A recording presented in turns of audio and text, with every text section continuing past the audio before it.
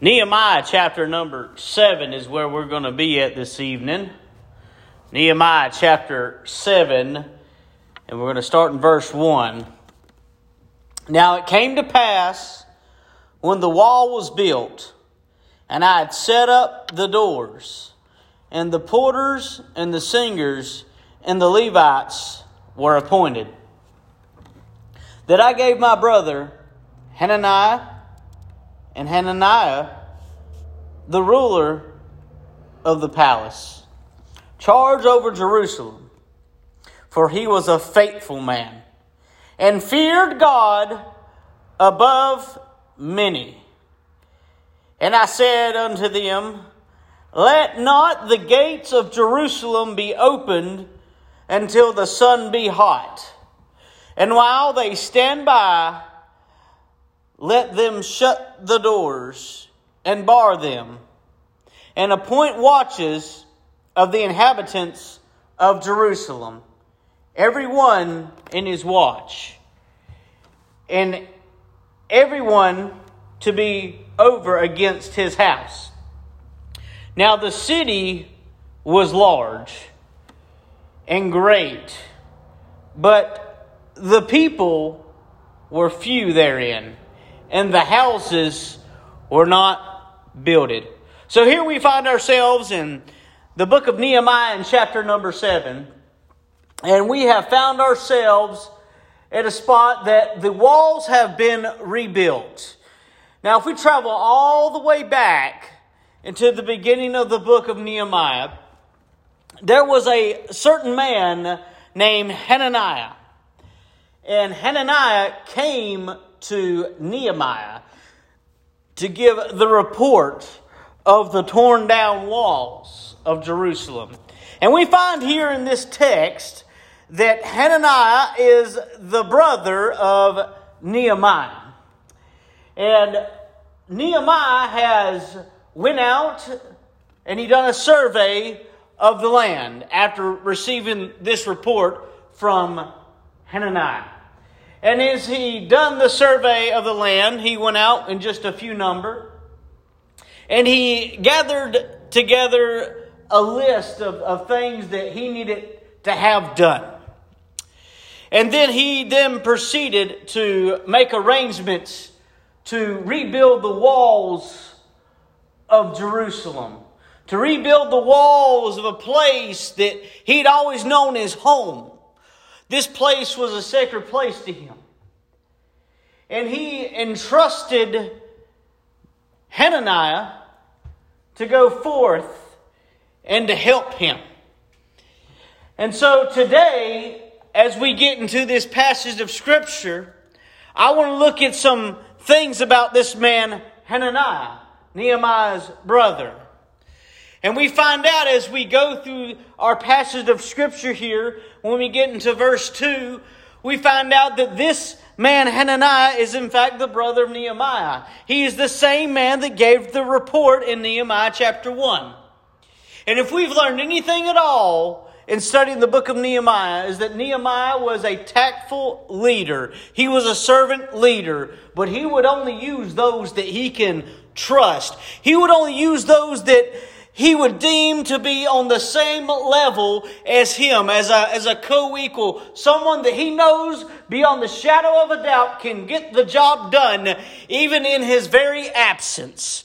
And so we find here in verse 2 that Nehemiah gives charge to his brother Hananiah and Hananiah. And he made them rulers over the palace. I want you to see some of the qualifications of Hananiah. We see that qualification number 1 is he is in fact related to Nehemiah. I just touched on that.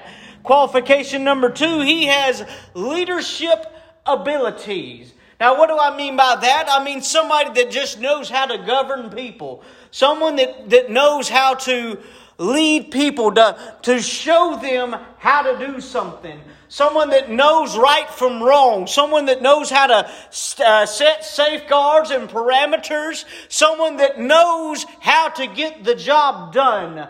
I mean, Hananiah was the type of individual that you would want on your team of whatever you're wanting to do. I'm talking about if you're down in the foxhole and you fell under fire, he's the guy you want down in the foxhole with you. He's going to have you back. No matter what happens, he's not going to tuck tail and run. No, he's there. Whenever the going gets tough, the tough get going. And let me tell you, he was a tough individual. I'm talking about this was a leader. He was capable of being militant. He was capable of war. He was capable of defending himself. He was capable of fighting. He was capable of not only just doing things in hand-to-hand combat, but training others how to do hand-to-hand combat. He was the type of individual that did not think too high of himself. No, he was humbled because who placed him in charge? Nehemiah. See, he didn't go to Nehemiah and say, hey, you know what, I think I'm the right man for the job. No, Nehemiah said, look, the Lord has given me a task, and He's given me a burden. But to carry on with this burden, to carry out this task, brother, I need your help. I need your leadership. Your leadership is what makes you qualified. You see, you're not trying to itch and scratch and jump at every single thing that comes to you. No, Hananiah, you are the type of individual that has been steady and faithful in their life, and you have a past record, a track record of always doing right and always doing as you're told. And not only that, showing others how to do right and doing how they're told. And you're not just overly ambitious to where you're going to jump at anything that you can jump on. No, instead, you are guided by the Lord. You fear the Lord. And because of that, you're waiting for your assignment. And here Nehemiah gives him his assignment. And his assignment is to have charge over Jerusalem. I want you to see another qualification. We find out that Hananiah is faithful in all things. Verse number 2 says, he was a faithful man. Now, in today's society, faithfulness is laughed at. I'm talking about this woke agenda. I'm talking about these godless liberals, these reprobates, laugh at men that are faithful to their wives. They laugh at a man that's faithful to his job. They laugh at a man that's faithful to his children. They laugh at a man that's faithful in his responsibilities. Faithfulness is laughed at and is mocked by all of those that hate God, that oppose God, and that do not fear God. But because of Hananiah being who he is, he was a faithful man. I'm talking about when things got bad. He wouldn't just bow out.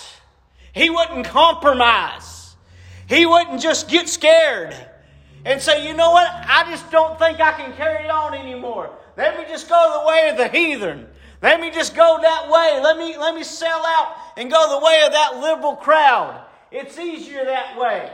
I'll have more friends if I go that way. But no, instead he was a faithful man. And he was faithful in all things, because we see as well that he feared God above many. Now, this fear of God is a reverential trust.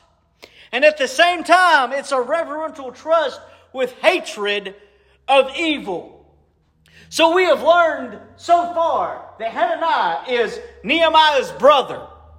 And we have learned that Hananiah is faithful. We have learned that Hananiah fears God and hates evil. And we have learned that he has leadership abilities. So why is this all important?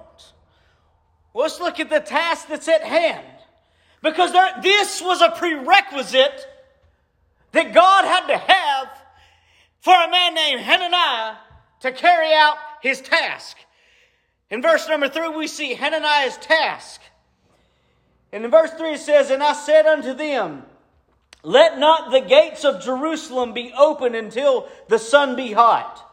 And while they stand by, let them shut the doors and bar them, and appoint watches over the inhabitants of Jerusalem, every one in his watch, and every one to be over against his house. The first thing that Hananiah had to do in his task was he had to guard the gates. We're talking about the wall had been rebuilt. We're talking about the very thing that Nehemiah went to do. He was a cupbearer, and he forsook the cushiest job in the world, the best job in the world, and he left there with a burden to rebuild the sacred walls of Jerusalem. And now that they had been built, Nehemiah had enough sense to realize that Tobiah and Sanballat and Geshem and all those other crowd, all that hateful crowd, all that religious crowd, all that crowd that hates God, he had enough sense to know that they're not done trying to attack the work of God. And so he says, Hananiah, you're a leader. You're faithful. You fear God. I need you to guard the gates.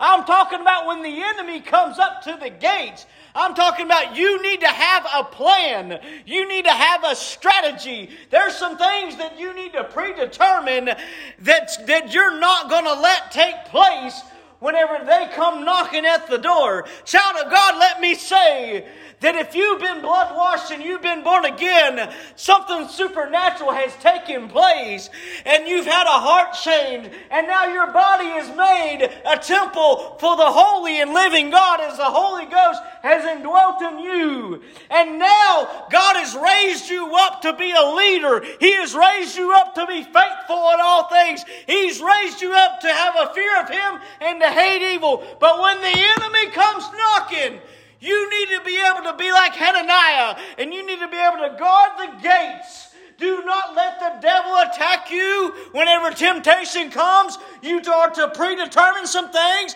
and to flee the evil that is right in front of you. You are to make your mind up that no matter what the enemy says or how attractive the enemy may talk, that you're not going to give him time of day. Instead, you're going to rebuke the enemy, and you're going to hold on to your identity in Christ, and you're going to guard the gate. You're not going to let him come in. You're not going to let him attack your mind. You're not going to let him attack your family. You're not going to let him attack anything you have to do in your very life.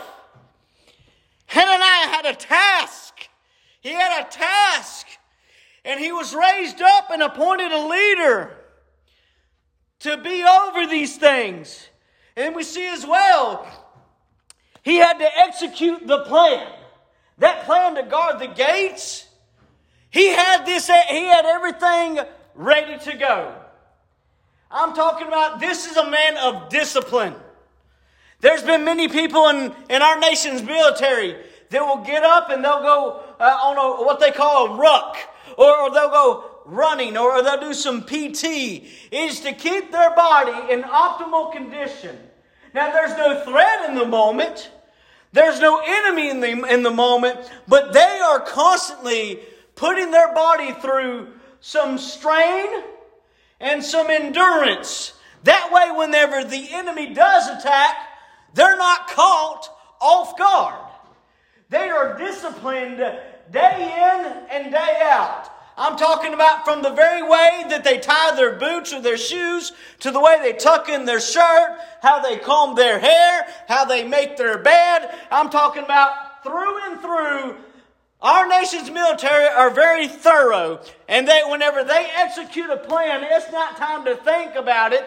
It's time to bless God to execute it. Well, child of God, let me say this. If you're going to make it through an attack from the enemy, it's going to take some discipline. I'm talking about whenever you get up in the morning, are you opening up your Bible? Are you reading what God would have you read? Are you praying to the Lord? Are you falling on your face and begging for a thrice holy God to help you in your very present hour? That whenever the temptation comes knocking at your door, that you'll be able to resist the devil and flee. It takes discipline, friend. I'm talking about there's some things that you're going to have to throw out of your life. You cannot be going on these several mile hikes and be eating a Snickers bar on the way. You got to get rid of the trash that's in your life. I'm talking about this day in and day out. And we see as well in the later part of the verse that he has the task to stand guard. that means he ain't going to move. That means that whenever the threats are coming and the people are laughing, that means whenever Sanballat and Tobiah, if they were to approach the doors of the walls of the gate, and if they were to look in and start laughing and mocking and accusing, he's going to stand there as a guard. He's not going to crumble because he knows that he has an assignment. He knows that he has a task. And that God has raised him up all throughout his life for such a time as this to stand guard for whenever this comes. I thought it was interesting here when it says, and I said unto them, let not the gates of Jerusalem be open until the sun be hot. And I got to thinking, why in the world would Nehemiah say that? Why is it that they can only open up the gates when the sun is hot? Well, I'm thinking in my mind, just this little hick from Henrietta mind, when the sun gets hot, is the good portion of the day, it's like between noon and 3 or so. And I got to thinking, why in the world would he want it to be hot?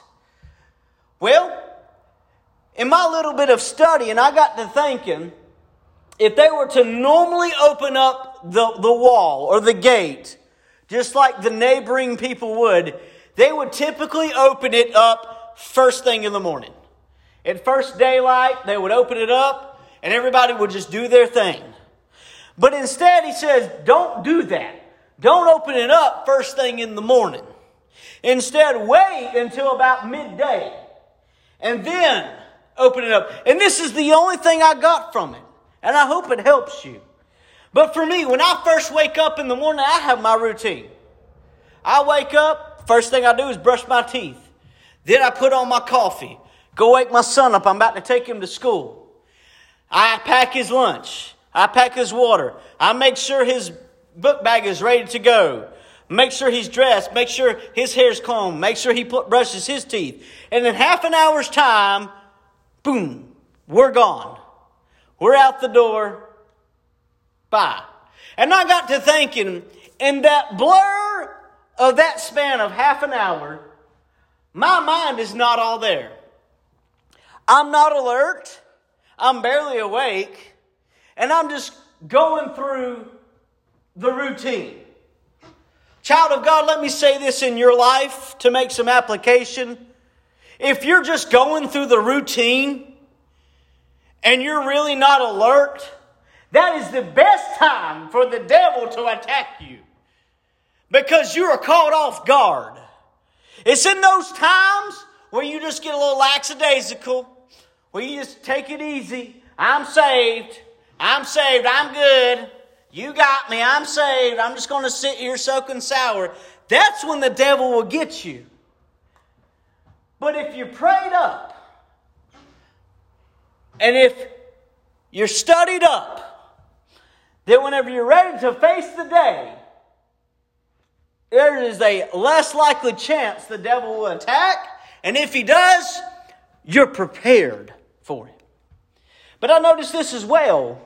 When we get on down into the later part of verse 3, it says, and appoint watches of the inhabitants of Jerusalem, everyone in his watch, and everyone to be over against his house. I realize that Hananiah is a leader that trains leaders. He isn't someone that's just walking around barking orders, telling them this is right, this is wrong. He's someone that just says, hey, follow me, do it my way.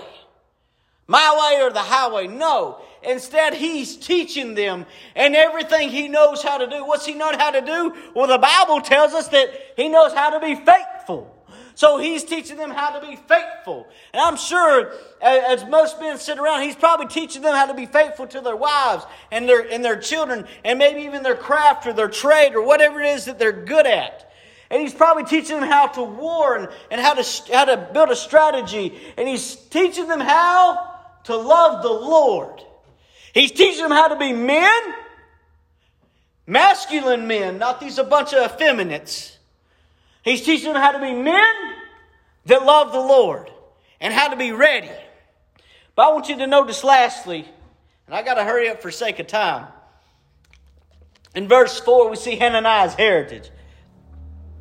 In verse 4 it says, "Now the city was large and great, but the people were few therein, and the houses were not builded." I want you to notice this place to Hananiah was a holy place. This was a place that meant everything to him.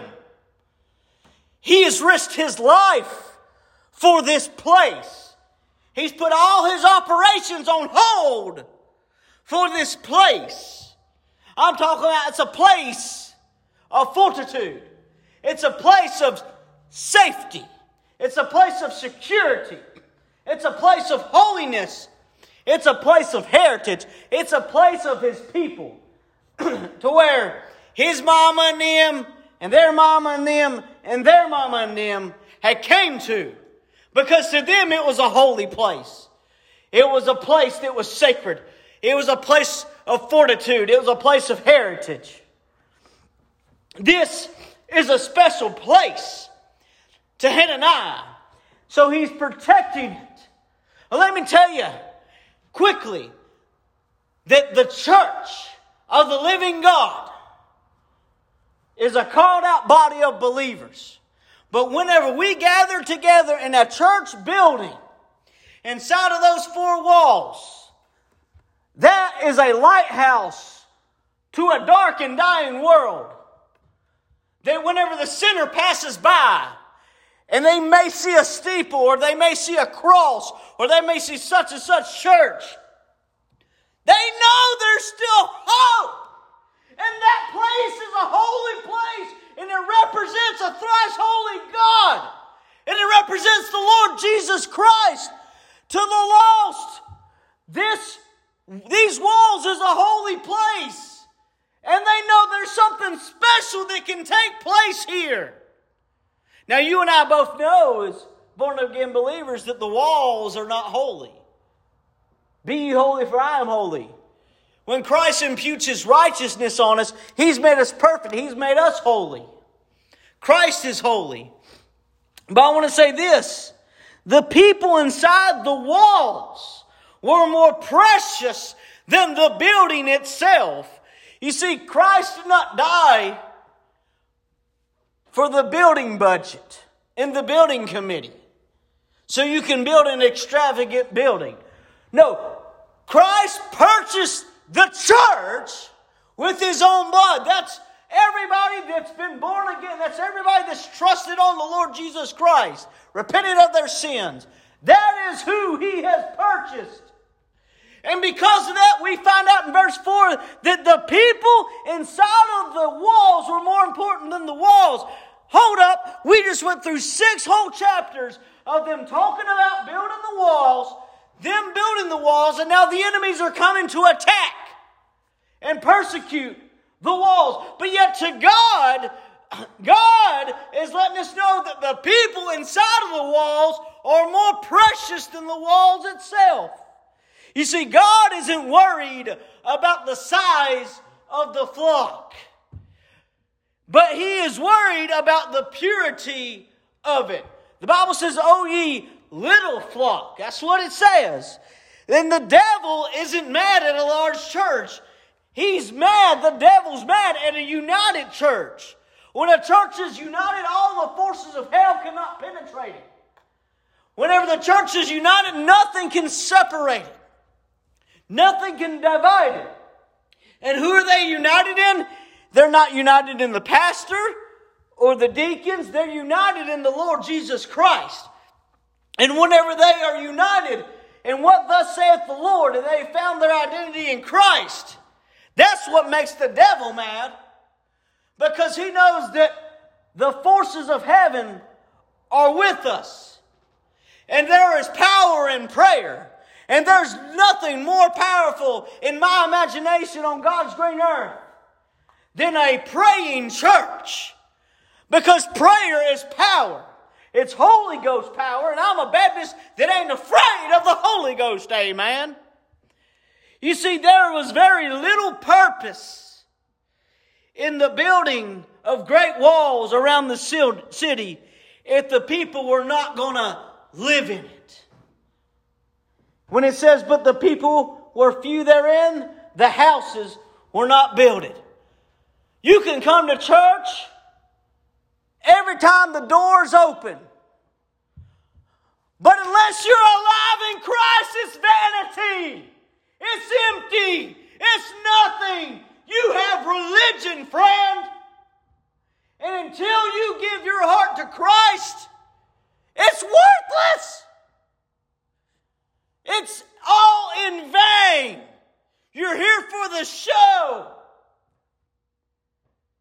Until you let Christ live and reign in your heart, you're just as lost as a golf ball in high weeds.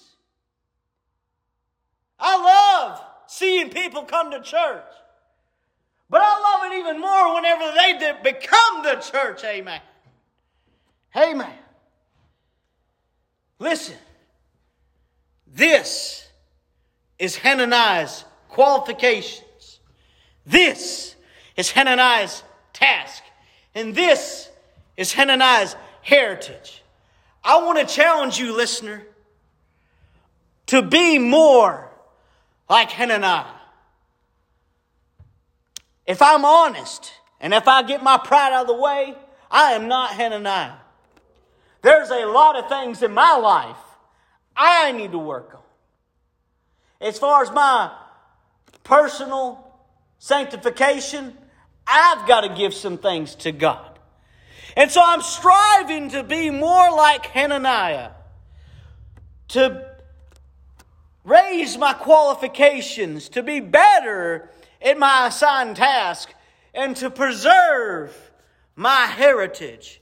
Child of God, I hope that's your prayer. I hope we can walk away from this message and we can pray and say, Lord, make me like Hananiah. Give me some outstanding qualifications. Assign me to a great task. And let me not fold in the mirror of self-pity. Or don't let me fold when we look at the enemy. And God, let me hold fast to my heritage. Let me hold fast to what I believe in and stand on my convictions. I love you, child of God. And until we meet again, stay biblically correct.